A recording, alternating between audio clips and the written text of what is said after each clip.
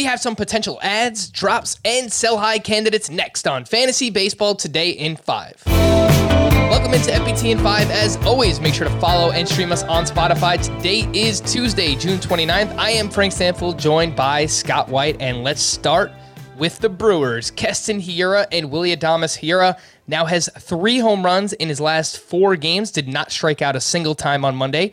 Willy Adames hit a 3-run home run as well and has been very good since being traded to the Milwaukee Brewers. Scott, what do you think of both Keston Hiura and Willy Adames as potential ads? I think they're both interesting. Keston Hiura obviously has an enormous ceiling. That's why we've been so high on him entering the past 2 seasons.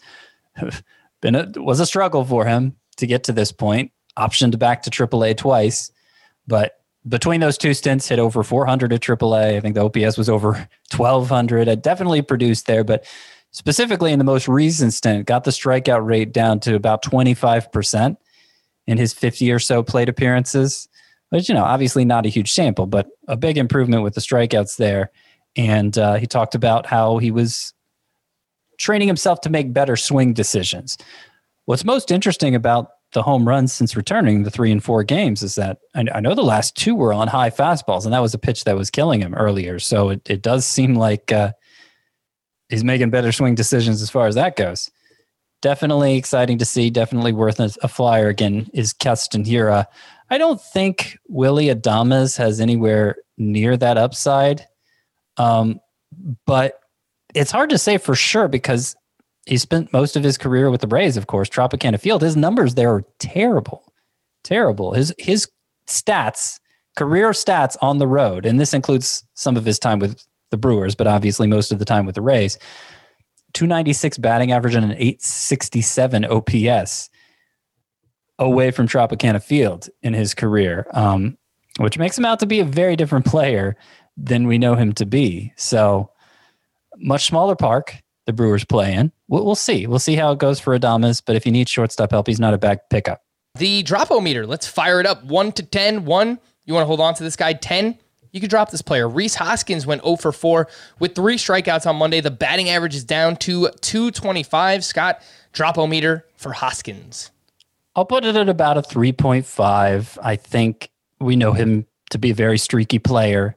He was slumping early on in May too, and then really salvaged his numbers in the second half of that month. I don't think it's going to happen in June, but he could come roaring back in June with big power production. Not as much of a walker as in past years, so that's kind of concerning. But I still think in most leagues you want to hold on to Hoskins. How about Gleyber Torres, who went 0 for 4 with 2 more strikeouts as well on Monday, and his last 110 games since the start of last season, he's batting .240 with 6 home runs. I have no idea what's going on with Gleyber Torres, Scott. What do you think? I don't either, but it's been going on a long time now. Like you mentioned, on over 110 games.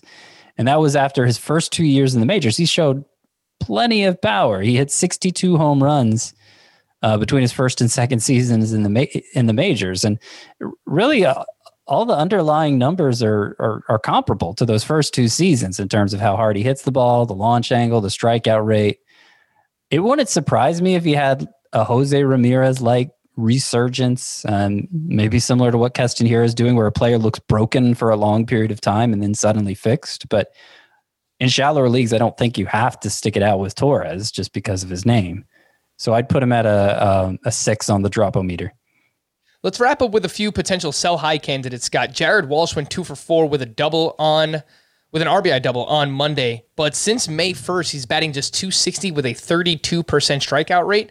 And the other one's Trevor Story, who's been coming around his last 15 games. He's batting .286 with 4 homers and 6 steals. But the possibility of Trevor Story being moved before the trade deadline outside of Coors Field in Colorado is something that is looming. So Jared Walsh and Trevor Story as sell-high candidates. What do you think? I think they both fit. Jared Walsh's season-long numbers still look very good. But, the key to his breakout last September and this April, I thought, was a greatly reduced strikeout rate, and it's really been climbing the past couple months. It's in very scary territory in June. So while his value's still high, I don't think it's a bad idea to shop him. You don't want to undersell him, of course, but sure, you could shop him. Trevor Story, I'm writing a column right now, drafting for the rest of the season, and I still have him as a second round pick. I do think it's likely he does get traded out of Colorado, and wherever he goes, it'll be a worse environment for him than that hitting wise. So you got to be aware of that, but you got to be careful not to undersell him too, because obviously he's underachieved to this point in the season. All of us think he's going to bounce back if he stays in Colorado. You want an elite player in return. I'm not confident you'll get that, but that's what you need to hold out for. For more extensive fantasy baseball coverage, listen to the Fantasy Baseball Today podcast on Spotify, Apple Podcasts, Stitcher, your smart speakers, or anywhere else podcasts are found. And thanks for listening to Fantasy Baseball Today in 5. If you enjoyed the pod, please leave a 5-star review on Apple. We'll be back again tomorrow morning. Bye-bye!